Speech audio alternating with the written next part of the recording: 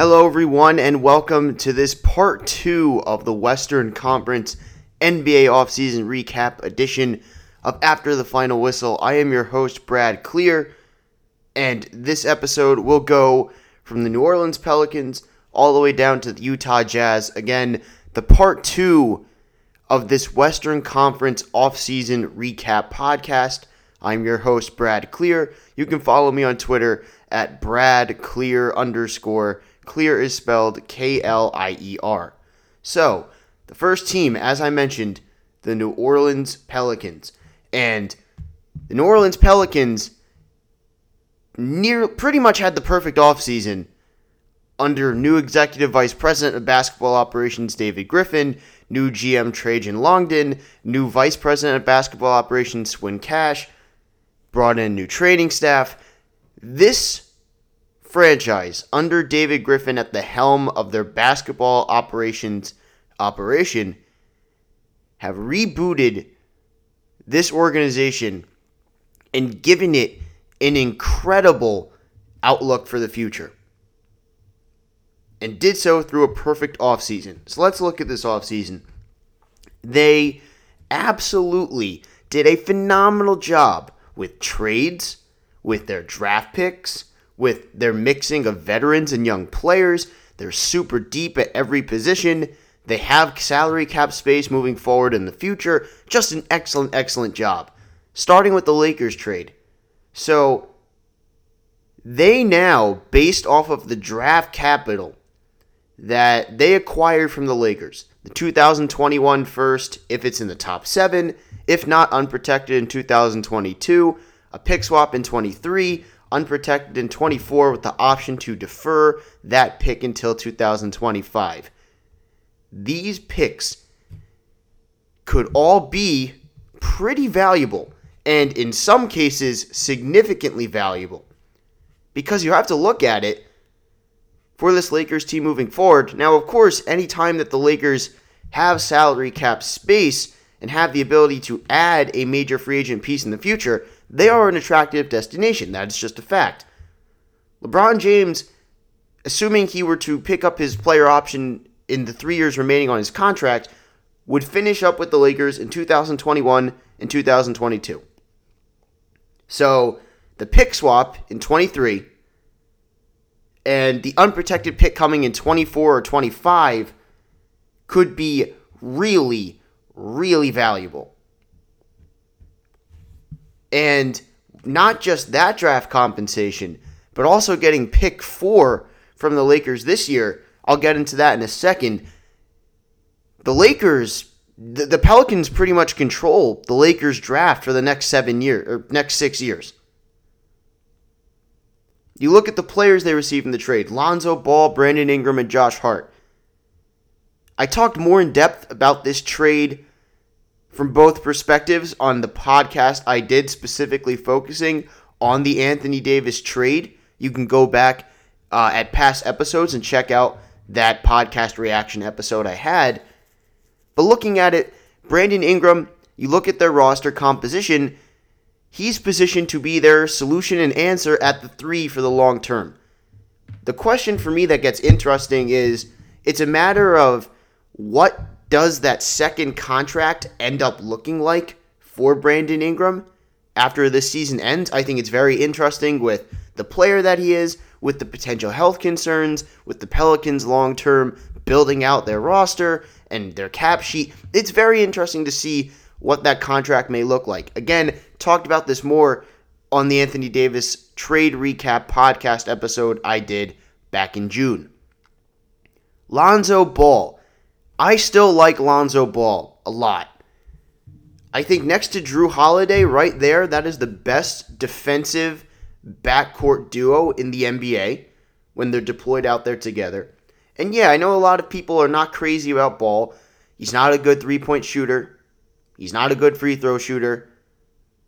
But his size and his defensive ability and his really elite passing and playmaking ability and his ability to get to the rim, these are all incredibly valuable traits. And these are all traits that with the right semblance of players around him could be very valuable for a winning contending team. And we talk about, or I just mentioned, the surrounding players around him being conducive to accentuating those skills. I think that is what is the case with this New Orleans Pelicans team. I don't think there's a better running mate for Alonzo Ball backcourt than Drew Holiday.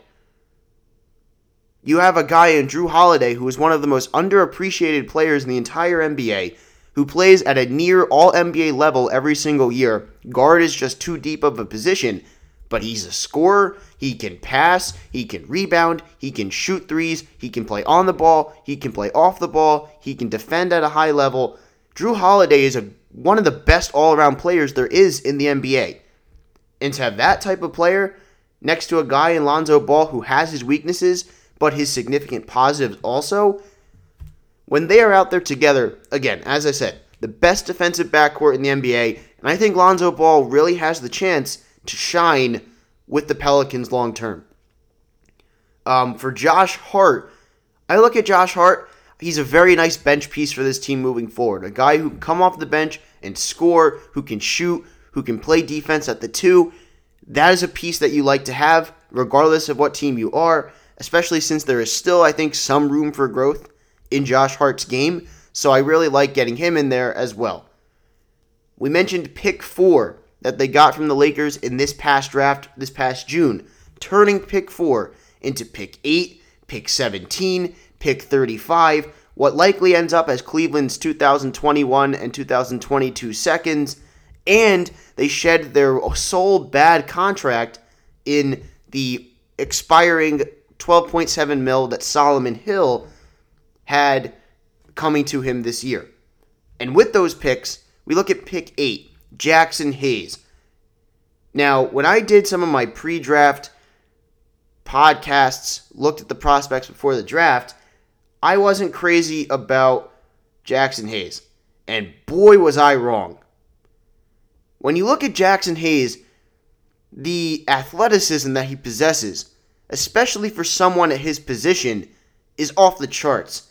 And the ability to get up and down the floor so quickly, to be so athletic and so agile, and then to be able to be this really incredible vertical spacer where he is this consistent above the rim running lob threat, that's a really unique type of player.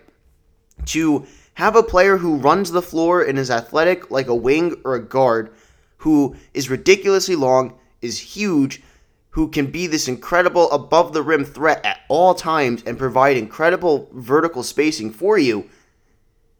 And then on top of that, you add in his ability to be a top-tier rim protector on the defensive side of the ball, and then you factor in the fact that you're pairing him in a front court with Zion Williamson. You're going to consistently have a ridiculous vertical spacing lob threat at all times. Those two guys next to each other are both so unique as far as the type of players they are and their skills and their athleticism and their vertical ability at the positions they play. I think the duo of Jackson Hayes and Zion Williamson, that's a really difficult matchup for other teams, just based off of the athleticism and the speed and the above-the-rim threat. That's just a unique pairing that I think is going to be a very good one long-term for this Pelicans team. Jackson Hayes, to me, again, he's this super unique prospect and has the ability to be a difference maker on both sides of the ball with an athletic ability that really no one at the 5 can match.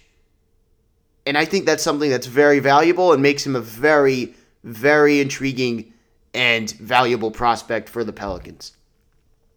With that being said, for this specific season, Jackson Hayes is someone who is raw.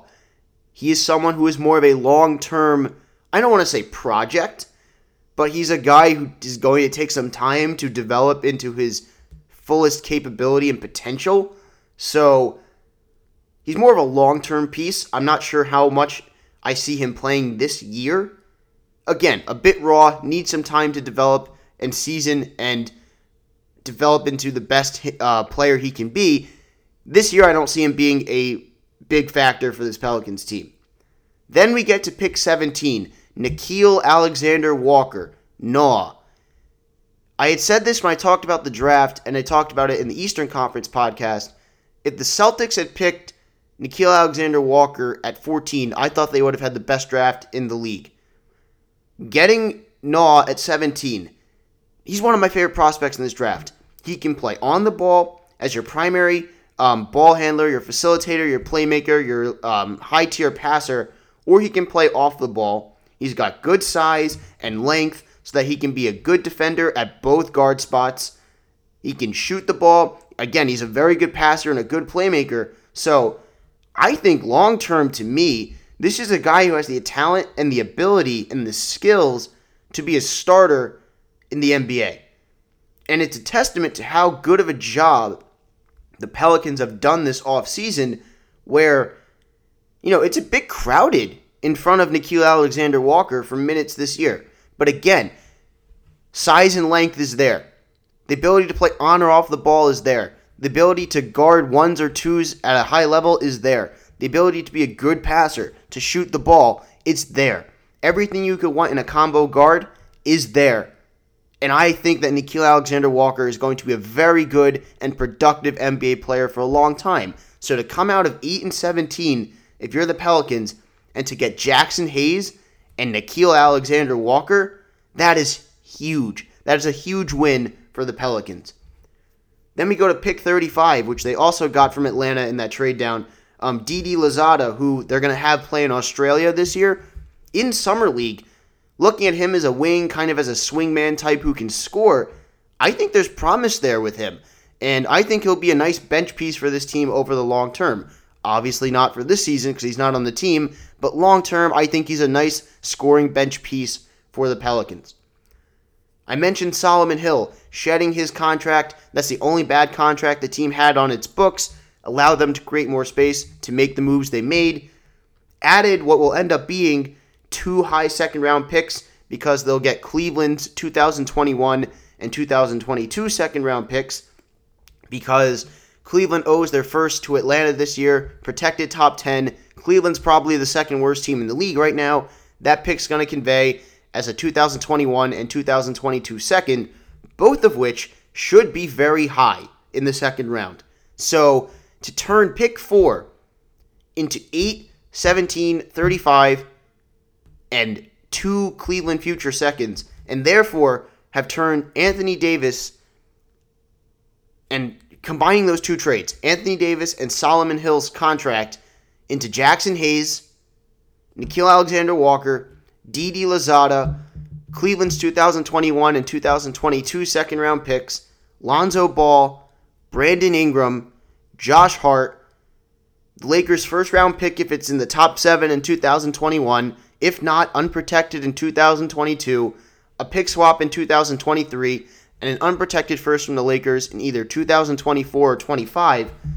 What a haul. What a haul. And we saw it with Memphis, too, in this part 1 of the podcast, where I talked about their ability to snowball assets off of the initial trade. The Pelicans did just that with the second trade resulting from the original Anthony Davis trade. So, between the Anthony Davis trade and the draft, the Pelicans did an incredible job. We then get into free agency. J.J. Redick at 2 years at $26.5 million. To give yourself a guy who, as we've seen with the Sixers, provides you a great veteran presence who can shoot threes at an elite rate. He can play a lot of minutes for you, meaningful minutes in the playoffs, can start for you, has a great effect on your young guys in the locker room, and you got him at a reasonable rate in terms of dollars, in terms of years, a superb signing. And whether, to me, you look at, I mentioned the Drew Holiday, Lonzo Ball combo. The Drew Holiday, J.J. Redick combo, I think that is a very nice combo. Probably ends up being their starting backcourt. Drew Holiday and J.J. Redick is a very nice backcourt right there. Nicolo Melli, who they signed from the EuroLeague at 2 years for $9 million, can provide scoring for them as a stretch 4 option off the bench. I think that could sneakily be a nice value signing and add right there. They brought back Darius Miller at 2 for $14.25 million.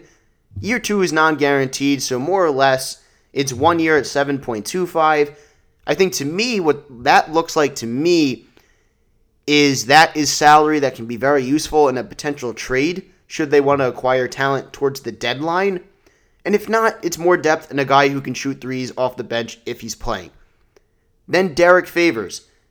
At the draft, in addition to all the picks I just mentioned, New Orleans at pick 38, or not 38, but they had a pick that they traded to Golden State because they knew that Golden State wanted to get Alen Smailagic, may have butchered the name there. You know the point.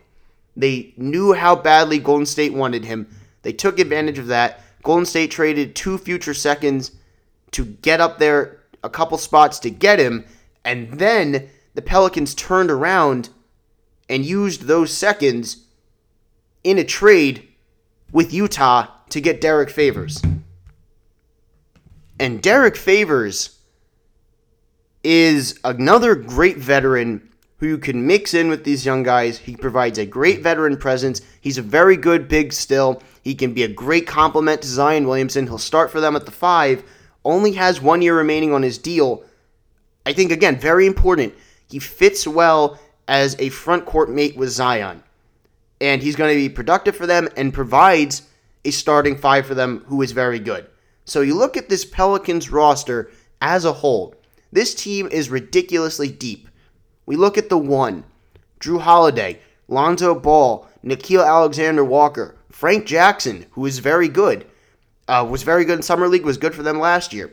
J.J. Redick and Josh Hart at the 2, Brandon Ingram, Etuan Moore, Darius Miller at the 3, Zion, Nicola Melli, and Kenrich Williams at the 4, and then at the 5, Derek Favors, Jackson Hayes, and Jahlil Okafor, who played pretty well for them last year. I'm not crazy about him, but again, he played well when he was given the opportunity to do so for New Orleans last year. And you look at that team is deep. It has a lot of guys who are playable in big situations, and most importantly, I stress it often, lineup optionality, versatility, and flexibility. They have that across the board. Drew Holiday at the 1 or the 2.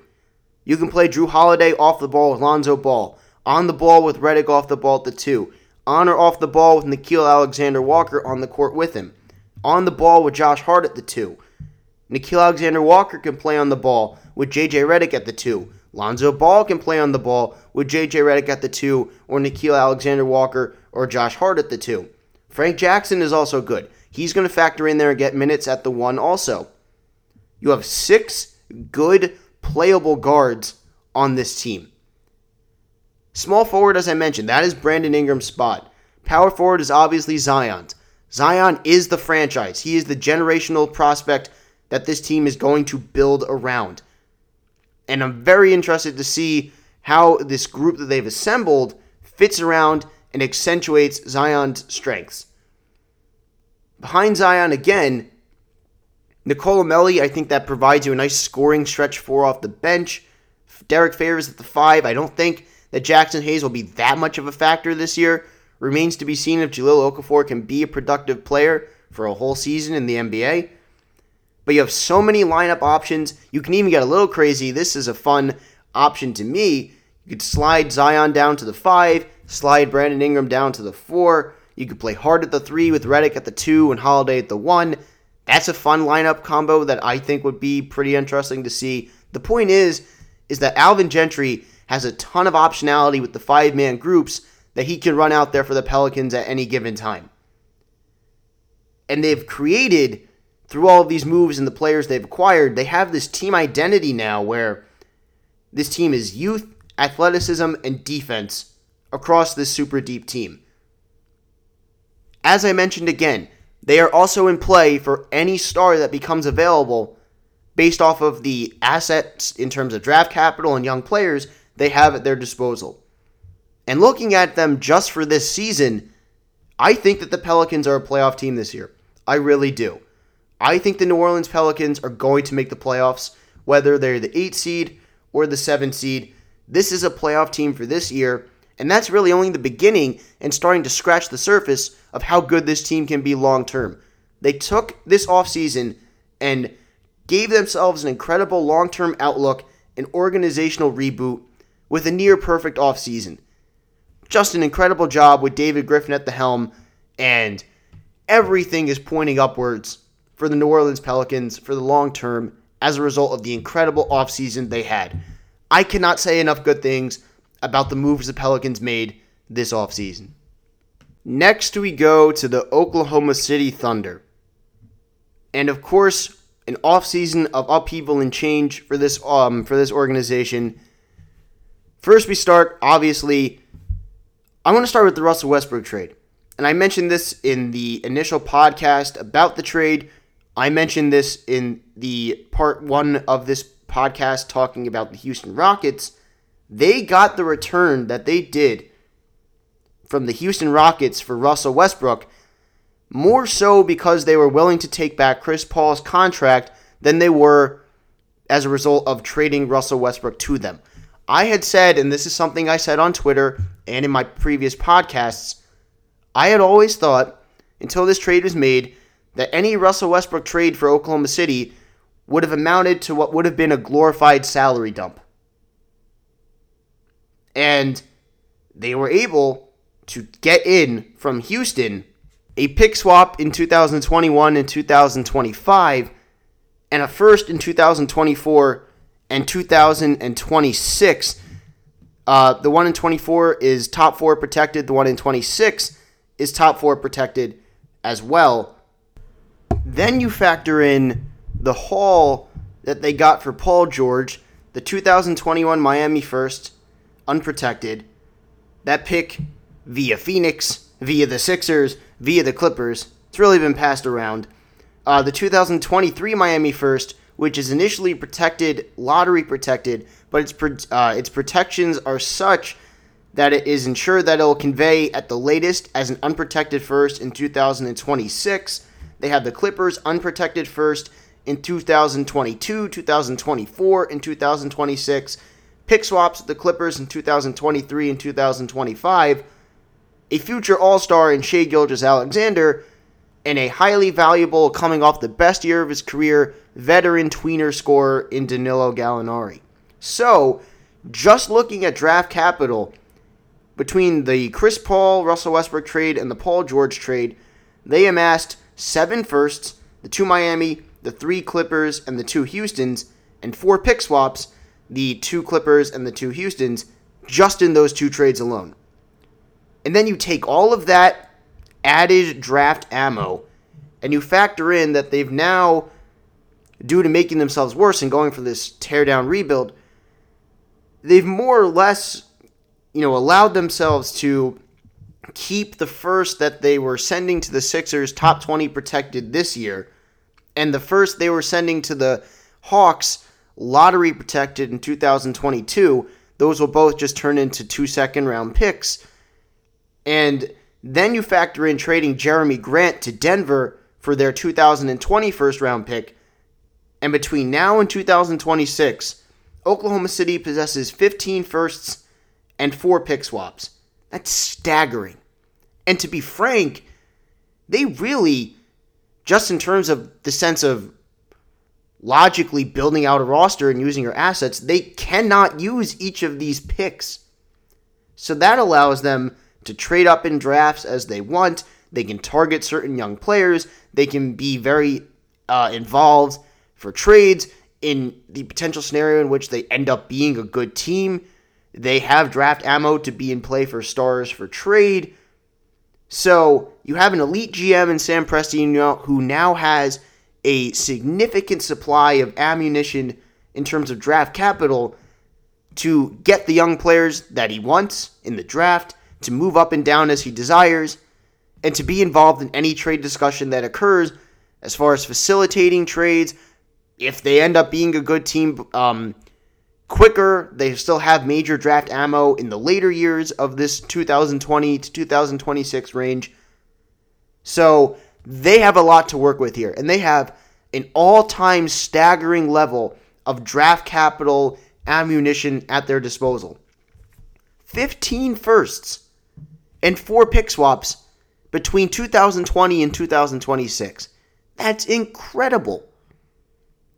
And specifically looking at the Paul George trade, they did such a great job in leveraging the Clippers' need to get Kawhi and to seal the deal to get Kawhi by getting Paul George.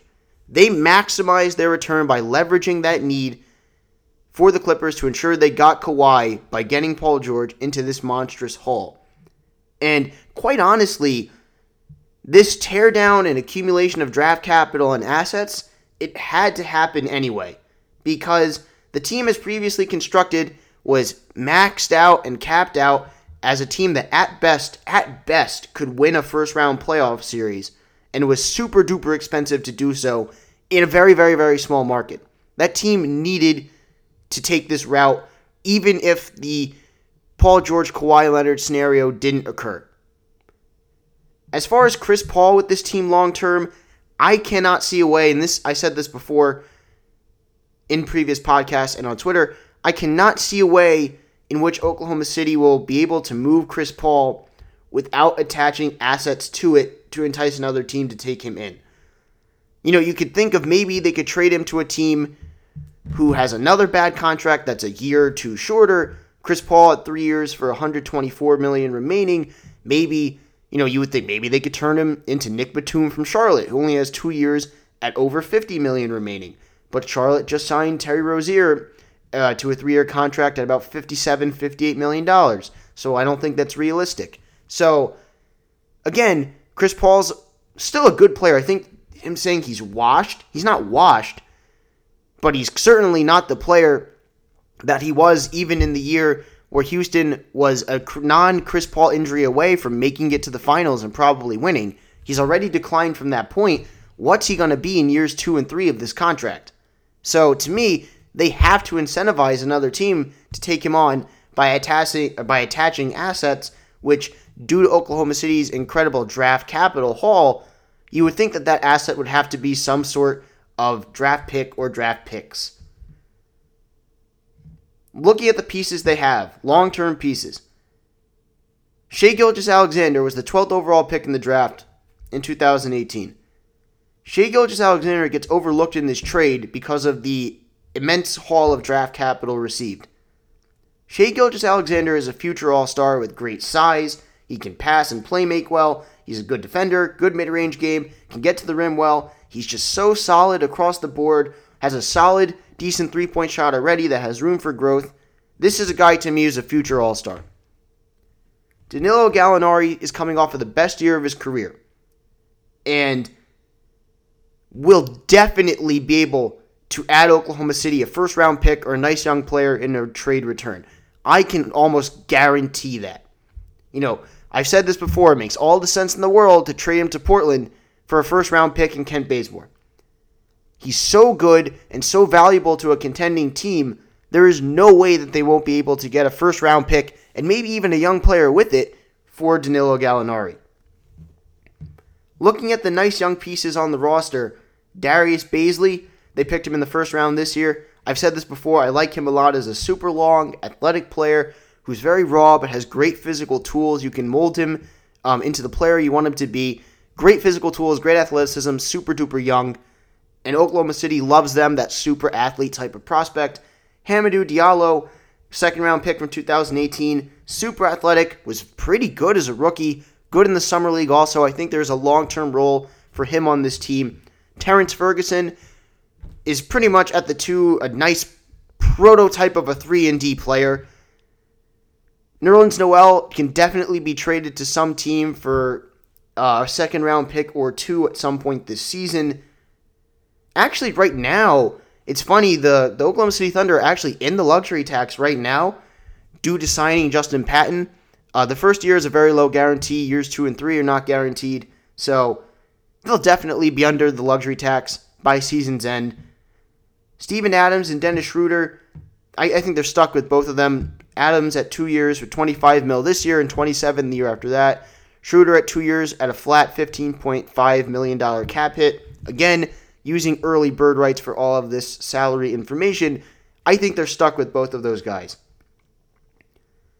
I think this team is currently constructed, assuming without any other trades, is around the 11th to 13th seed in the West. I expect them to definitely shed Danilo Gallinari at some point this year for a first-round pick and maybe a young player with it in return. But I think they're going to get worse as the season goes along. Again, they bought out Patrick Patterson. They just traded Jeremy Grant. They're definitely going to trade Gallinari. See, maybe if there's a way they could turn Roberson into a contract that goes 1 year longer and get a second-round pick with it. You know, with how much capital they have, does that really even offer that much value?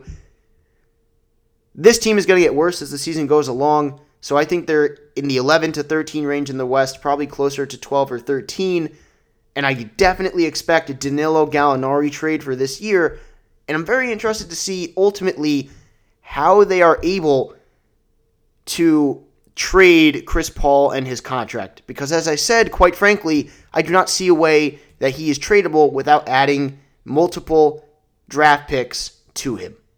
Next, we go to the Phoenix Suns. And first, I want to start with their draft. So they made the move before the draft, the first move they made, to trade TJ Warren along with the 32nd pick to Indiana. So you would think there, okay, even though TJ Warren's a good player, and pick 32 is a very valuable, very high second-round draft pick, they're trying to shed salary. And they want to be a player for D'Angelo Russell in free agency, because we've known all along about how they value the need to add a point guard, how they don't have a solution in their minds at the point guard spot. So they trade TJ Warren and his $11 million salary and pick 32 to Indiana. Okay, so they've cleared $11 million there. Then they trade down from pick 6 to pick 11, and in doing so also acquire Dario Saric. All right, they move down there, so the value of the salary that they're paying their first round pick will be lower, and they get Dario Saric in there, who's a really good player. More on that later. But then they trade in to pick 24 with Boston. They trade the first round pick that they got from Milwaukee for Eric Bledsoe in the 2020 draft. They trade that to get back in at pick 24, and in doing so, take on Aaron Baines' near $5.5 million salary and select Ty Jerome. So right there, Aaron Baines plus Ty Jerome is about $7.7 million in salary. They traded TJ Warren, who makes just under $11 million, with the 32nd pick attached to it in a move that would seemingly be made to clear salary cap space. So right there, just by trading in to get Aaron Baines and Ty Jerome, that makes their net savings by trading TJ Warren along with pick 32 to be just over $3 million. So the whole huge salary cap savings right there, more or less, were almost completely wiped away just by trading in there to get Aaron Baines and Ty Jerome. So they defeated their own purpose right there. At pick 11, which I just mentioned they traded down from 6 to 11 and got Dario Saric also, they selected Cameron Johnson, who was projected by most to be a pick in the 20s or the very late teens. And Cameron Johnson is a guy who's a one-dimensional prospect. Very good at that one dimension, which is shooting threes, has good size, but he's a one-dimensional prospect who really would have been a guy who would have been most valuable as being picked by a contending team who wanted to add a shooter. And they picked him 11th overall, ahead of a lot of other talented players like Sekou Doumbouya. Nasir Little went all the way at 25, but even still, Nickeil Alexander-Walker, who went at 17, Brandon Clark, who went at 21, and many other players who were very, very talented and should have gone before him. But Phoenix picked Cameron Johnson at 11. So their draft night summed up. They traded a good player and a very, very high second-round pick, which to me is almost more valuable than having a super late first-round pick, because you get out of the first-round rookie scale and can sign the player for cheaper. So they gave up what would have been a good young player and TJ Warren, who is a good player, to create space, which they then filled $7.7 million of by trading for Aaron Baines and Ty Jerome, and therefore traded TJ Warren in the 32nd pick just to save $3 million. Because they took up 7.7 of the near $11 million space that they created in the TJ Warren trade. So what's even the point there? As far as the trade with Dario Saric and Cameron Johnson, I just mentioned, a humongous reach. Dario Saric I like a lot. Dario Saric is a very good NBA player. But what do you value Dario Saric at in his second contract? What is he going to get in that second contract on the market? And is that a contract that is worthwhile to have on your books for the player that he is? You know, I really like Saric, but I genuinely cannot figure out what his value is for his second contract based off of the market of teams with cap space and him as a player. You know, I think in Minnesota he kind of was marginalized a little bit and was put in a lesser role. You know, with Phoenix, I'd assume he has a bigger role, but I just really am not sure what exactly you value him at contract-wise. Looking at the rest of this Phoenix Suns offseason, Ricky Rubio at 3 years for $51 million. I know they wanted to shore up the point guard spot, but this is too much money for Ricky Rubio. He's a nice, solid player, starting quality point guard. It's fine. $51 million over 3 years for Ricky Rubio? Come on. That's an overpay.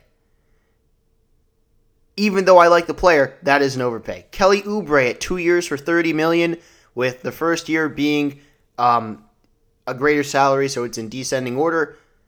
Get him in there for 2 more years. He's a good young player. They traded Trevor Ariza for him. I'm fine with it. Frank Kaminsky, 2 years at just under $10 million. I guess that's a fine signing. I mean, sure, why not? Frank Kaminsky, okay.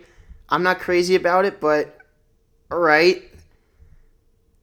Then they make the trade that I talked about with Memphis, where they trade what could end up being 2 pretty high second-round picks and DeAnthony Melton so that they can save some money and then waive Kyle Korver and then end up with just Javon Carter. So more or less, they traded DeAnthony Melton, Josh Jackson, and 1 or 2 high second-round picks for a little bit of savings and DeAnthony Melton. Notice the thing here, they traded assets to save some money after they had made the trade in the draft to save money and then took up the space that they had created almost entirely. Notice how they keep getting in their own way with each transaction that they made over the course of the offseason. So we look at this Phoenix team. They seemingly were on a path to creating space for D'Angelo Russell at the beginning of the draft, but then they had to get Ty Jerome and hook up a lot of that space. And then they signed Ricky Rubio for $51 million over 3 years. They reached very much on a player that they picked at 11. They traded away pick 32. They traded away their second-round pick for this year. They may have traded away their second-round pick for 2021 also. They signed Frank Kaminsky, who I don't get. I don't get that. I'm not crazy about Frank Kaminsky. He's not bad, but I don't understand the point of signing him for this team. You added Dario Saric, which is nice. I like Ty Jerome also, but it wasn't worth adding Aaron Baines to do so and to take up even more space. They took a flyer on Chick Diallo as a free agent. Elie Okobo they have as a point guard spot also, picked in the early second round in 2018. I really, really like Elie Okobo. But this team is the worst team in the Western Conference in my mind. They had a bad offseason. They were the second worst team in the league last year. And their big prize to show for it is Cameron Johnson. Not great. And then they overpaid for Ricky Rubio. And they took up salary cap space that could have potentially allowed them to get someone like D'Angelo Russell. And they traded away potentially 3 high second round picks in a row if we're including the one from this year they included with TJ Warren. A bungled offseason, a weird offseason. I don't get what the idea is or what these moves are. I really don't understand it. Is Ricky Rubio a needle mover? No. Is he a young star you can build with your core of Devin Booker and DeAndre Ayton and Mikal Bridges? No. Is Cameron Johnson anything more than a 7th or 8th man who can come off the bench and shoot threes? No. Do they need Aaron Baines? No. Was it worth taking on Aaron Baines to get Ty Jerome? No. Even with taking up that space away, they still had the room to sign Ricky Rubio. They had the chance to create enough space to go after D'Angelo Russell and get a young star player that they could have paired with Devin Booker and DeAndre Ayton and Mikal Bridges. And all right, that's a nice little group of 4 right there. But they just, I don't know. I don't know what happened here. There are pieces on this team that I like. DeAndre Ayton gets a lot of flack because, quite frankly, we look at the top 4 and top 5 of the draft last year. Luka Doncic is better than him, Marvin Bagley is better than him, Jaren Jackson Jr. is better than him, and Trae Young is better than him. He's still a good center. He's still a good piece. Mikal Bridges I thought was awesome. I think there was a very legitimate case to have been made between he and Kevin Huerter for the spot on the All-Rookie second team last year. The perfect 3-and-D player. I think if he was on a playoff contending team, would be a contributor deep into the playoffs in a high bench role or a starting role right now.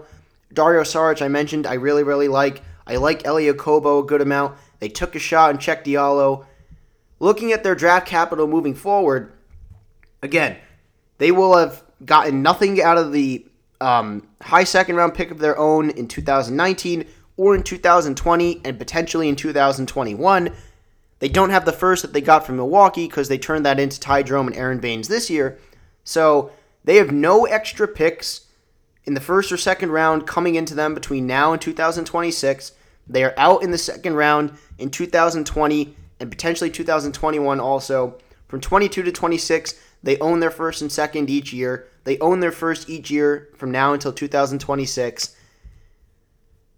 Looking at this team, again, the worst team in the Western Conference to me, and a strange offseason that seemed to have a nice plan in the beginning, but just turned into a questionable what's going on here, what's the plan here. Just a weird offseason by the Phoenix Suns.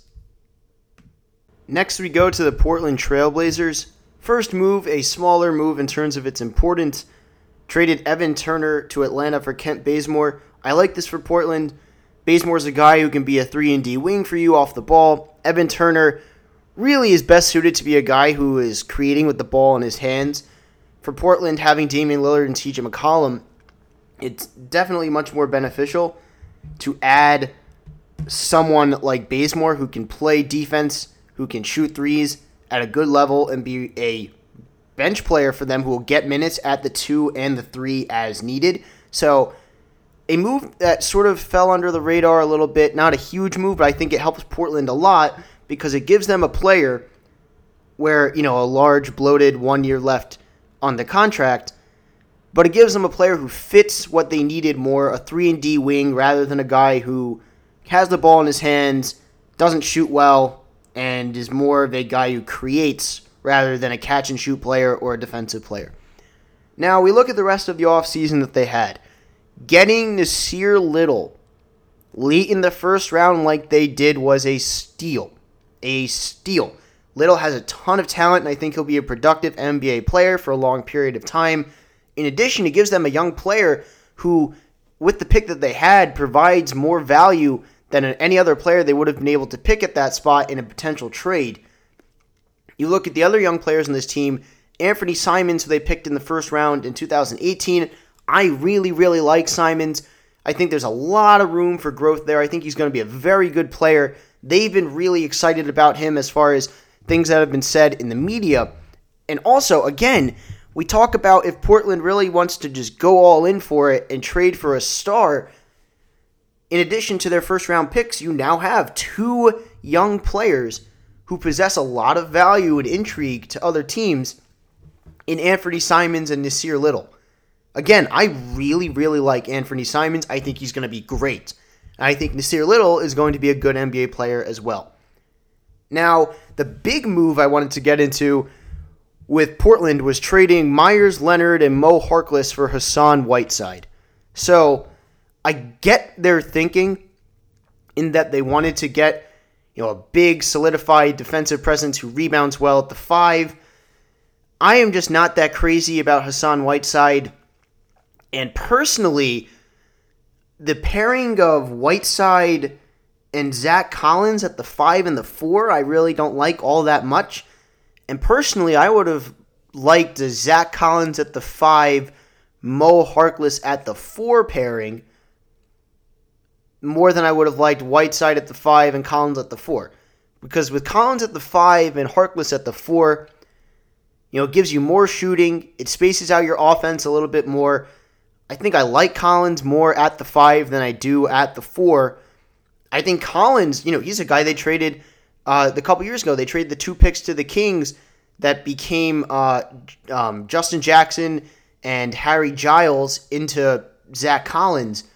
I think Collins is a guy who's a long-term starter in the NBA, and I think he is at the 5, not the 4. And you look at that 4 spot, they lost Mo Harkless by that trade. Al-Farouq Aminu signed for the full mid-level exception with Orlando. They added Mario Hezonja to play in that stretch 4 spot, but the point is they lost shooting. Now, and Myers Leonard also a shooter, but they lost shooting. Now, they compensated for it a little bit, as I just mentioned, by signing Mario Hezonja. They also signed Anthony Tolliver, again, a veteran 4 who can shoot the ball from deep. So they kind of compensated for it a little bit there. But their shooting at that 4 spot went down a little bit. I think Whiteside at the 5 rather than Collins at the 5, I think Collins at the 4, I worry a bit about their defensive ability at the 4, because you look at the 4, you'd have Zach Collins, you'd have Mario Hezonja, and Anthony Tolliver as your 3 main guys there. I'm sure if they wanted to play Scal there, they could a little bit. I don't see that. So right there, those are your 3 guys. Collins, Mario Hezonja, and Anthony Tolliver. I'm concerned about their defense at the 4.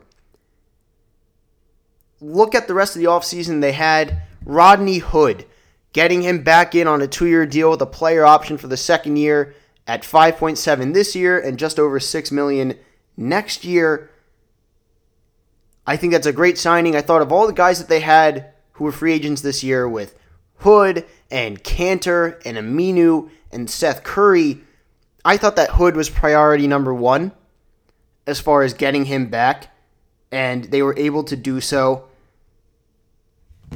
Going back to the Whiteside trade, I mentioned the defensive concerns at the 4. Now, you would think, in theory, Hassan Whiteside at the 5, his defensive presence would alleviate that defensive concern at the 4. But again, and I know I've said it before, but man, a Zach Collins, Mo Harkless pairing would have been better than Hassan Whiteside and Zach Collins. So, slightly worse perimeter shooting, even though they compensated for it a little bit with Hezonja and Tolliver. I am not a big fan of Whiteside. I think he's a guy who late in the game it becomes somewhat of a liability.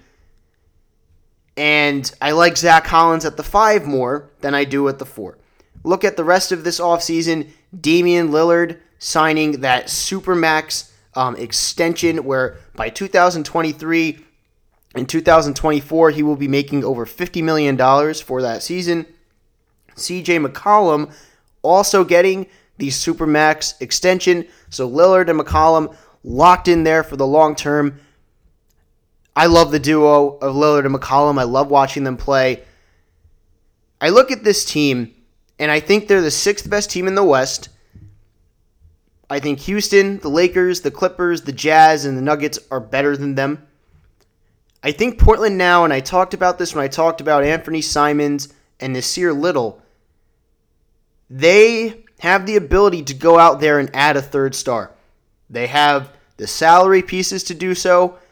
To me, and this is something that Zach Lowe from ESPN has repeatedly said, and I think it makes all the sense in the world, I think there's 2 options that make all the sense in the world for Portland. The first is Kevin Love.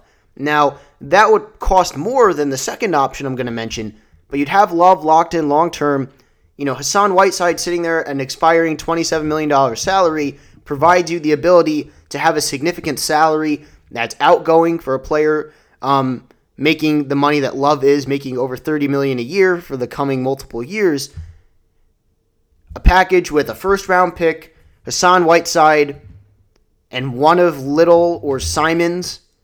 That's something that if you're Portland, I think that's something that if it's Nasir Little, a first-round pick, and Hassan Whiteside, I think you definitely do that if you're Portland. And then the second option that I think makes a lot of sense for them, and would probably cost less, actually definitely would cost less, Danilo Gallinari. And I've said this repeatedly in multiple podcasts, but a first-round pick and someone like Kent Bazemore, who is making $19 million this year while Gallinari is making over $20, saves OKC a little bit to get under the tax. An expiring bench wing for an expiring tweener and Gallo, who's a good scorer at the price of a first-round pick asset. I think that makes all the sense in the world for Portland. So Kevin Love and Danilo Gallinari, the common thread here, someone who can score for you as a tweener and Gallinari at the 4, or as a traditional big who can score for you in the paint, beyond the arc from 3, and be an elite rebounder for you in Kevin Love at the 4. Now, the question of how good Kevin Love ages, whether he's a 5 or a 4 long-term, that's a different question. But I think with Lillard and McCollum as the core of your team, with Yusuf Nurkic long-term, with Rodney Hood in there, I think Kevin Love fits perfectly. I think Danilo Gallinari fits perfectly also. So I would like to see Portland go out and make a move for one of those two guys at some point this season. They have the assets to swing a trade. If they wanted to really go crazy, I don't know if they have enough if Washington were ever to make him available. But, maybe you could do multiple first-round picks, Simons and Little, and then Whiteside's expiring, and go out and try to get Bradley Beal, perhaps. Man, Lillard, McCollum, and Beal, that would be incredible. And Nurkic then also as your 5. They have the ability now to go all in and get a third star to play with Lillard and McCollum. And if they don't do that, they have nice young players in Simons and Little who have potential to be long-term contributors for them, potentially as starters in the long term in the future, as Lillard and McCollum make significant amounts of money year to year. So overall in their offseason, Turner to Bazemore, a small trade, I think will pay off for them in a good way because it gives them another 3-and-D wing. I didn't like the Whiteside trade. I would rather have kept Mo Harkless and played him next to Zach Collins while Nurkic is out. I'm happy they kept Rodney Hood.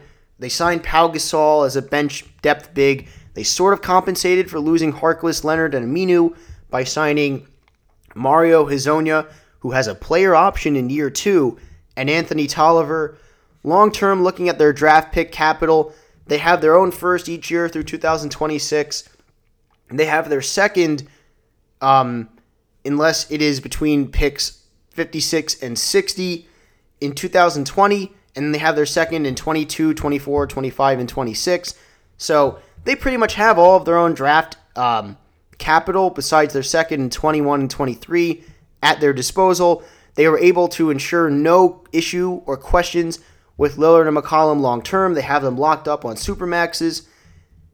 6th seed in the West, a very good team who is probably just a bit below those teams in the 2 to 5 range. So that probably makes them, unable to be another, to make it to the Western Conference Finals again. But I think Portland now has some options that they can use to significantly improve their team, or has some players that they can build to be cheaper long-term contributors surrounding Lillard and McCollum. So an interesting offseason with one trade that I didn't like, but I think Portland is the 6th seed in the West, had a decent offseason. I'm intrigued to see if they cash in these young players to get that third star, like a Danilo Gallinari or a Kevin Love, or maybe even, if possible, Bradley Beal. Next, we go to the Sacramento Kings. And the first thing I wanted to get into is the strategy they took overall this offseason. Now, they came into this offseason with a significant amount of cap space, and so had the option of really, one, do they want to cash it in on a big fish, or a large salary for a player like an Al Horford? Or do they want to use that salary and add depth across the board? And they chose the route of depth. Looking at the signings they made, Dwayne Dedmon, they signed him at a 3-year deal that is at $13.3 million a year. Year 3 is not fully guaranteed. Got him above the mid-level exception. He was someone who a lot of teams seemingly would have had interest in at that mid-level exception price or slightly above.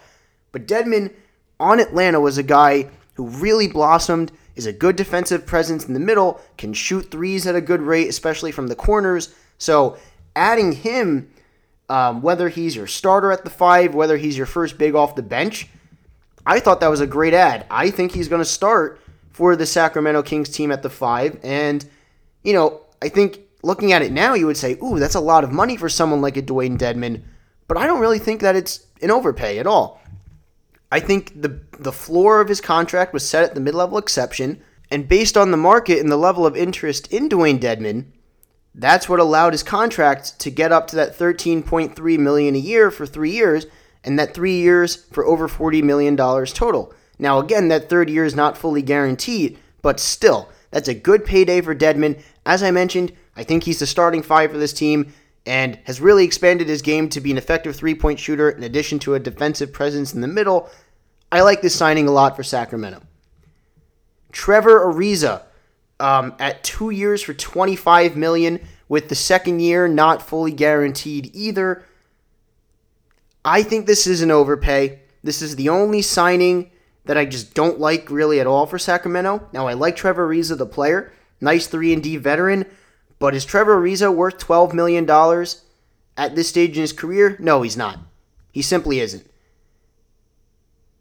I think that if they were, they could have used that money, less than $12 million. They could have given $8 million, $9 million, $10 million to Rodney Hood. I think that would have been a better use of that salary cap space. I like the presence of Trevor Ariza as a veteran, as a 3-and-D player on your team. Provides high-level defense, can shoot threes, still productive. Again, the great veteran presence. But $12 million is rich. That's a lot for a guy like Trevor Ariza. I think, honestly, I think Trevor Ariza probably is worth slightly below the mid-level exception, probably in the $8 million range. So I would have rather devoted a smaller bit of money and gotten Rodney Hood at a rate that would have been higher than what he got to re-sign with Portland. Corey Joseph. Sacramento signed him at 3 years for $37 million. I like Joseph a lot. You could say that in the context of how deep the point guard position is and how freely available year to year a backup point guard is, and a productive backup point guard at a lower rate than what Corey Joseph got, you could argue that this contract wasn't worth giving out. I really like Corey Joseph as a backup point guard. Is it a bit rich? Probably slightly, but I'm still okay with it, with the third year not being fully guaranteed. So I'm fine with this for Joseph. It provides you a very good backup point guard to your future superstar in De'Aaron Fox. Moving past Corey Joseph, we have the room exception used on Richaun Holmes. I love Richaun Holmes. An athletic, defensive, a guy who can really finish at the rim and be an above-the-rim threat for you at the 5. I think Richaun Holmes is a very useful player for so many teams in the league. I still have no idea why the Sixers chose to re-sign Amir Johnson rather than just keep Richaun Holmes instead of trading him for cash, which essentially is nothing. Richaun Holmes is better than Amir Johnson by a significant amount at this point. Is Amir Johnson even a playable NBA player at this point? I'm not sure. I think he's washed. Anyway, getting Richaun Holmes in there, really as your third big at the room exception, gives you even more depth, a great add at the room exception. A guy, as I mentioned, he can be a defender for you, he can be a rim protector for you, and he's a consistent above-the-rim threat who's very athletic. So I liked that add a lot. So we look at the space that they had. They chose, rather than going after a big fish like an Al Horford, they chose to go after depth and used that space to sign depth guys like Dwayne Dedmon, who will start for them at the 5, Trevor Ariza, who will provide depth at the 3, Corey Joseph, who will be the backup at the 1, and Rashawn Holmes, who is your third big at the room exception at the 5. Now, the next signing I want to get into is Harrison Barnes. They paid Harrison Barnes too much money. I feared that once Harrison Barnes opted out, that Sacramento was going to give him a big long-term contract to compensate for him opting out of $25 million for this year. They ended up giving Harrison Barnes a 4-year deal for $85 million. And they structured it so that the per-year cap hit is in descending order.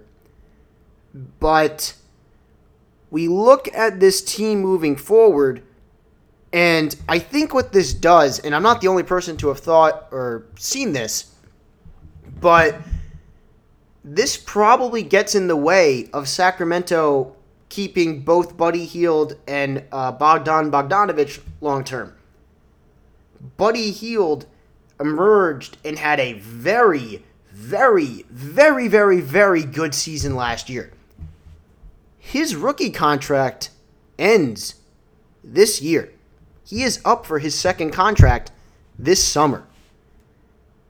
Bogdan Bogdanovic is up as a restricted free agent this summer as well. If you're paying Harrison Barnes $22 million, $20 million, and $18 million in years 2 to 4, you really can't re-sign both Buddy Hield and Bogdan Bogdanovic. And personally, if I was Sacramento, I would rather have had Bogdan Bogdanovic and Buddy Hield than one of Buddy Hield and Bogdan Bogdanovic and Harrison Barnes. I think Bogdan Bogdanovic is going to be the one who is the casualty here. I can't imagine that after the incredible season Hield had last year, with Hield and Fox and Bagley being your young 3 that's going to be the foundation of your team long term, I can't imagine that they would not keep Buddy Hield. So I think this gets in the way of keeping Bogdan Bogdanovic long term, and I don't think Harrison Barnes is worth this money in any way. I think he's a complimentary piece who's being paid as if he is a needle-moving piece, and that is not what Harrison Barnes is. And my other fear is, Sacramento was such a fun team to watch last year, and it felt like the beginning of this process for them to really, they started to scratch the surface and we're only going to keep improving year to year. Now, although I like the depth moves that they made with the contract to Barnes and these depth signings being large financial commitments over multi-year terms, in a way, it may also kind of limit, how much they are able to add to this team moving forward, and potentially may end up indirectly capping them out as a mid-tier playoff team once they reach their peak. So that's just a concern of mine based off of the terms and length of these contracts for these depth guys they signed, as well as the commitments financially that they gave them. I think really the two I don't like the Harrison Barnes signing, and I don't like the Trevor Ariza signing. Now, the Trevor Ariza signing is only guaranteed fully for this year. So the the length of years is not really a concern with Ariza. Harrison Barnes fully guaranteed at $85 million for 4 years. That's kind of an anchor that the Dallas Mavericks just dealt with for the past couple of years and traded to Sacramento this past season. So I am a bit concerned about that as far as anchoring them and limiting their ability to re-sign guys or go out and sign guys to add to their team to make them better once they are a playoff team. But we look at this team. I mentioned Buddy Hield, who to me is a burgeoning star. De'Aaron Fox is a burgeoning superstar. I was out on De'Aaron Fox before last year. Now I look at the NBA and I look at the most valuable young prospects and young players in the league. Let's look at players who are 23 and under and still within their rookie contract. Ben Simmons or Karl Anthony Towns and Kristaps Porzingis are now off of that group. So you have Luka Doncic and Ben Simmons. De'Aaron Fox is probably third on that list right now. Now, I mean, take that back. Zion Williamson is probably number one on that list. So De'Aaron Fox is a top 5 most valuable young prospect or young player that's 23 or under and still on their rookie contract. De'Aaron Fox is one of the most valuable, if we were to just do a ranking of trade values of players in the league, one of the most valuable assets and commodities in the entire NBA. He is incredibly fast, and when he came out of college, my thing with him was, great, he's very fast. What's his other above average plus skill? He didn't have one. Now he can shoot threes, he's an elite passer, he can get to the rim at will, and he's really good defensively and gives a ton of effort there. De'Aaron Fox, to me, is a guy who I look at, and I think he is going to be a perennial all-star. And it is exciting to me to see just how much De'Aaron Fox can continue to grow, and with that, how much this Sacramento Kings team can continue to grow. Marvin Bagley, who they picked second overall last year, instead of picking Luka Doncic, even still, despite the fact that he is not Luka Doncic, and they should have picked Luka Doncic, Marvin Bagley had a good rookie season. Better than I thought he would be, for sure. And the trio of De'Aaron Fox, Buddy Hield, and Marvin Bagley, if surrounded with the right pieces, I like that as your long-term foundation of your team. I like Harry Giles, who is in there at the 5, a lot as a long-term piece as well. You know, now that they signed Dedmon, he's probably a backup at that 5 spot. But when they played Giles and Bagley together last year, I really liked that pairing. And we look at the Sacramento Kings team now, just across the board, they're really deep. You have De'Aaron Fox backed up by Corey Joseph. You have Buddy Hield. You have Yogi Ferrell. You have Harrison Barnes, Bogdan Bogdanovic, and Trevor Ariza. You have Marvin Bagley. You still have Nemanja Bjelica. You have Dwayne Dedmon. You have Harry Giles. And you have Rashawn Holmes. You also have Caleb Swanigan in there as well. I don't think he's much of a contributor at the NBA level, but it's an interesting young player in there. They signed Tyler Lydon, non-guaranteed, to a 2-year deal. They drafted Justin James in the second round. I like the Sacramento Kings team. With that being said, I think that they are just outside the top 8 teams in the Western Conference. And my concern, as I just said, is did they limit their ability to continuously add and improve their team for the long term? Did they kind of max themselves out unintentionally and indirectly as a mid-tier playoff team as a result of the Harrison Barnes contract and the strategy that they took as far as their signings this offseason? I am fine with the route of making your team super deep. You know, they're 3 deep at the 5, 2 deep at the 4, 3 deep at the 3, 2 deep at the 2, and 2 deep at the 1. You have 12 guys right there who are playable, who are good rotation options. But it is worth questioning whether in 2 or 3 years from now, whether they got in the way of their ability to improve and keep getting better with the amount of financial commitments they doled out. Really, to me, the one that really gets in the way there is the Harrison Barnes contract. Because again, I think they're going to have to sacrifice Bogdan Bogdanovic as a result. And it would be a horrific mistake if they were to not sign Buddy Hield to his second contract. With the season he had last year, this guy is a beast. And next to De'Aaron Fox, that is a dynamic backcourt for your long term. But again, you have a superstar in De'Aaron Fox. You have Marvin Bagley and Buddy Hield. You supplemented them with a lot of depth. You're deep across the board. I think they're just outside of the 8th seed in the West. You know, I think them and San Antonio, who I'll talk about next, are the 2 teams right outside the picture right there at the 9 and 10 spot. But I definitely think, similarly to last year, that the Sacramento Kings will be a joy to watch this season and will be, once again, one of the most fun League Pass teams to watch in the league. And I would be remiss if I did not mention that the new head coach of the Sacramento Kings is Luke Walton. Dave Yeager out after that great year they had last year. Personally, Luke Walton, to me as a coach, I think thrives and does his best with a team of young players who he is developing, who he is cultivating and trying to bring them to another level talent-wise. The Lakers team last year was not a team for Luke Walton to coach. I think the Sacramento Kings team, with how deep they are, with how much lineup optionality and flexibility they have, with all the pieces they have, with the young players they have, I think this is an ideal team suited to be coached by Luke Walton. Next team up, only two more to go here. The next team up is the San Antonio Spurs. First thing I want to talk about with their offseason is their draft. Luka Samanic, one of my favorite I take that back. My favorite prospect in this year's draft has every tool you could want in a prototypical stretch 4 with great size. San Antonio picked him at 19. There is no better landing spot for someone like Luka Samanic. I looked at him before the draft. I tweeted this on June 12th.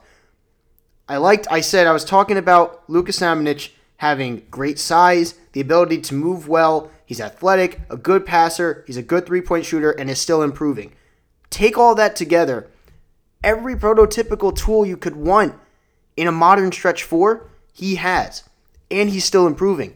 He's very skinny, so he needs to gain weight, is doing so.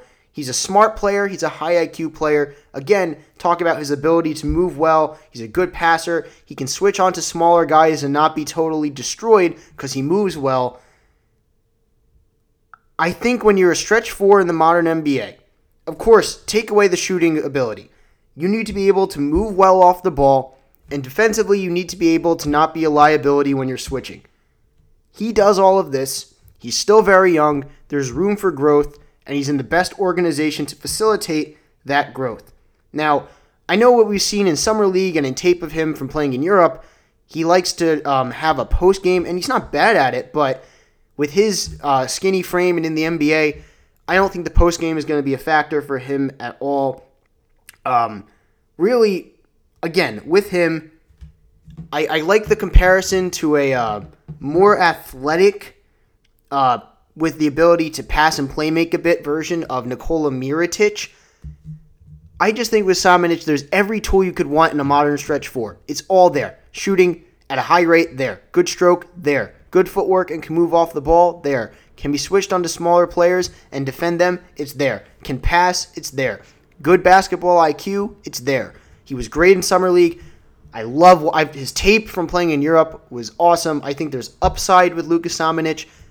The perfect Spurs pick. And I'm so happy that he got to the Spurs at 19. I think he's going to be a tremendous NBA stretch 4 long term. So a great pick there by San Antonio at 19. Again, my favorite prospect in this whole draft.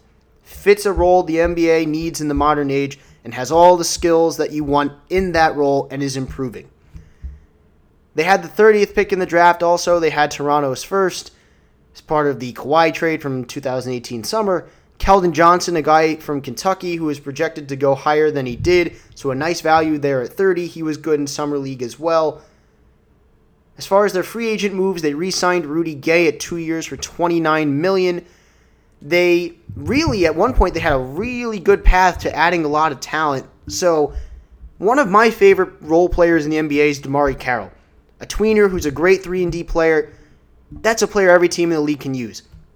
They initially signed him right away at 2 for $15. Then a couple days later, they traded Davis Bertans to Washington, created a $7 million trade exception, acquired DeMarre Carroll in a sign-in trade with Brooklyn, and they took him in to that $7 million trade exception, gave him a 3-year deal worth just under $21 million with the third year not fully guaranteed. So, by taking him into that trade exception via the sign-in trade, that left their mid-level exception open. And they didn't have to use the mid-level exception on DeMarre Carroll. So they went out and they signed Marcus Morris at 2 years for just under $20 million for the mid-level exception.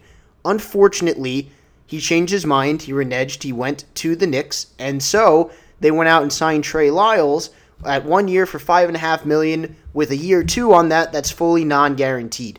So they did kind of get burned there, to have come out of this offseason with getting both DeMarre Carroll and Marcus Morris. that would have been really a fantastic set of additions for San Antonio. Now, based on the timing, Trey Lyles was the best they can do in adding someone as like that stretch 4 type. So again, not ideal. They had the right idea with how they maneuvered with creating the trade exception by trading Davis Bertans to Washington, taking DeMarre Carroll in via the sign-in trade into that trade exception, then using the mid-level exception on Marcus Morris. That was really shrewd maneuvering there by San Antonio. Just unfortunately did not work out. Looking at this team, though, what's really interesting with the San Antonio team is this group of young players that they have assembled here. Derek White had a breakout year last year. He is excellent. DeJounte Murray, who they were going crazy over last year before the season, before he tore his ACL and was out for the season, he's coming back this year. So you have Derek White, you have DeJounte Murray, you have Lonnie Walker, who they picked in the first round last year, who I like a lot. You have Bryn Forbes, who contributed and started for them this year. You just drafted Keldon Johnson and Luka Samanic.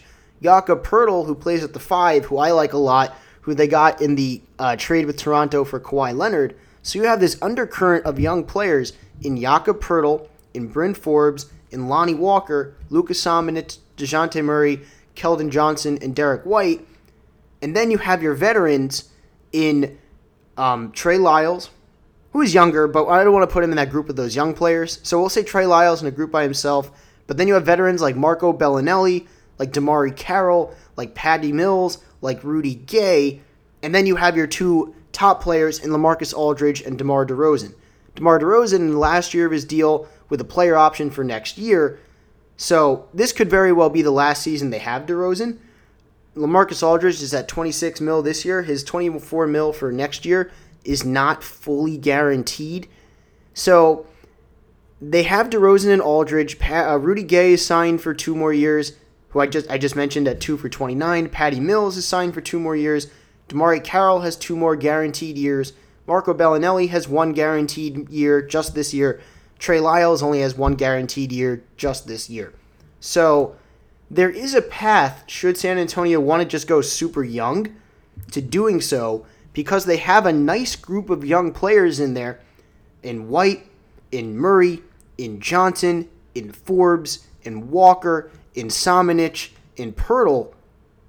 They have a nice group of young players there that they can build around with draft picks, with salary cap space. So I'm very interested to see what they do with DeRozan and Aldridge past this season. I think this team as constructed is very, very close to a playoff team. I think I'd say they're better than Sacramento. I would say New Orleans is better than the San Antonio team, so I would have San Antonio as the 9th seed in the West, just barely outside of that top 8 in the West, with Sacramento at 10 behind San Antonio. You look at their draft picks in the next 6 years, the only year where they don't have their own first and own second is 2022, where they do not have their second round pick. So they have their standard array of draft capital. I like DeMar DeRozan. I know he's a player that a lot of people are not crazy about. Doesn't always show up in the playoffs. Is not the most efficient player. But him and LaMarcus Aldridge, complemented by these young guys and these veteran players off the bench, I think it's a nice mix. And to me, I would like to see them carry out this mix of those guys and the young players moving forward after this year. But there is a path, should they choose to follow it, to going super young and pivoting to just the young players after this season. You know, you look at these young players on this team, Jakob Poeltl I really like, probably on a true winning contending team as a backup 5. Bryn Forbes I like a lot, Lonnie Walker I like a lot. I talked about Samanic as a prototypical stretch 4. DeJounte Murray is interesting because this is the last year of his rookie deal, a restricted free agent after this year, as is Jakob Poeltl. So it'll be interesting to see the years they have, and then subsequently what the second contracts that they can get look like. But as a whole, a great, fantastic draft by San Antonio, and unfortunately, not through any of their own fault, were not able to carry out what would have been an incredibly shrewd maneuvering to end up with both the prototypical 3-and-D tweener in DeMarre Carroll and Marcus Morris, with using your mid-level on Morris and creating a trade exception to take in Carroll. That would have been such great maneuverability and work right there. Just didn't work out. Then we also got to factor in the big coaching addition, adding Tim Duncan as the assistant coach to this team. And having him on that bench is going to be such a great tool and learning outlet for the young players on the San Antonio Spurs team and the veterans also, because who better to learn from than one of the greatest all time in Tim Duncan. And again, just as a whole, I thought the San Antonio Spurs had a very good offseason. Had they been able to carry out the Marcus Morris acquisition through the mid-level exception, had he not red-edged on his agreement, this would have been an incredible offseason for the Spurs. A great draft where they obtained great value, re-signed Rudy Gay, and came out of the offseason adding DeMarre Carroll and Trey Lyles. If that had been DeMarre Carroll and Marcus Morris, that would have been incredible. Again, a good offseason, a very good offseason for the Spurs that could have been great had Marcus Morris stayed with them in signing with them. But again, I think they're just outside of that top 8. They took Denver to 7 games in the first round of the playoffs last year. Again, another thing that's being overlooked. So I think people are down on the Spurs in general. I think that, again, there's a great mix of veterans and young guys, that I think it's a conducive mix to success. And if they want to pivot young after the season, they can. I don't foresee them doing that. I wouldn't if I was them. But again, this group of young guys who are all going to develop and improve alongside of these veterans, it's a great mix and eventually what I think forms the nice basis of a consistent 6-seed, 7-seed playoff team year in and year out. So a good offseason for the San Antonio Spurs, great maneuvering, and a great draft. And lastly, we go to the Utah Jazz, who I think had a fabulous offseason. We talked about the Mike Conley trade from Memphis' standpoint in the part 1 of this podcast, but for Utah, the Mike Conley trade was great. Grayson Allen, their 2022 first, Jay Crowder, Kyle Korver, and the 23rd pick in this past draft. So, Mike Conley to me is the perfect point guard to have next to Donovan Mitchell. I think the fit with Conley and Mitchell is so great, and I think Conley is a significantly better player than Ricky Rubio, adds more shooting, a better overall player, a better passer, a better defender, just a guy who is better in every way than Ricky Rubio. So right there, you've improved your team significantly by adding Mike Conley. Now, it hurt a little bit in that trade to lose Jay Crowder. Now, you still have the beast that is Joe Ingles to play that stretch 4 tweener spot, but, I had been calling for them, he priced himself out by signing for what he did with San Antonio, but I thought that someone like a DeMarre Carroll, that 3-and-D tweener type to replace the departed Jay Crowder, that would have been a great ad for Utah. Obviously, he was way priced out, but Thaddeus Young also would have been a great ad for Utah. But I look at this Utah team. They made that great trade for Conley where they didn't give up Dante Exum. They really value Dante Exum. I like him also. Great size. Someone who can play on the ball or off the ball. Defensively, you can play him anywhere from 1 to 3. They signed Ed Davis, who is the prototypical backup center in my mind, at the room exception for 2 years. One of the best signings by any team this entire offseason. Ed Davis is the man. Him and Kyle O'Quinn, they are the prototypes of a backup center. You look up backup center in the dictionary, it will be a picture of Ed Davis and a picture of Kyle O'Quinn. Great signing at the room exception for Utah. Bojan Bogdanovic, who is someone who was really incredible for Indiana last year, picked up the burden after Victor Oladipo got injured, adding him at 4 years for $73 million. That significantly improves this team. So you come out of this offseason and you've upgraded from Ricky Rubio to Mike Conley. And in your starting 5, instead of having Joe Ingles and Jay Crowder, you have Joe Ingles and Bojan Bogdanovic. So you now have a starting 5 of Mike Conley, Donovan Mitchell, Bojan Bogdanovic, Joe Ingles, and Rudy Gobert. And then off of your bench, you have Ed Davis, again, as I mentioned, the prototypical backup center in the NBA. You have Royce O'Neal. You have Dante Exum, who I just mentioned, again, is a great defensive tool for them off the bench. Jeff Green, a nice add on the minimum. I talked about them, I just mentioned, with Damari Carroll and Thaddeus Young would have been great scenarios to add to replace Jay Crowder if they had the ability to add those guys. They didn't. So Jeff Green, a tweener who can score at that 3 or 4 spot. Is he as good as Jay Crowder? Not even close, but it fills that type of player that they needed to add at the minimum. I really don't think much of Emmanuel Mudiay. I know people said that was a nice add for them.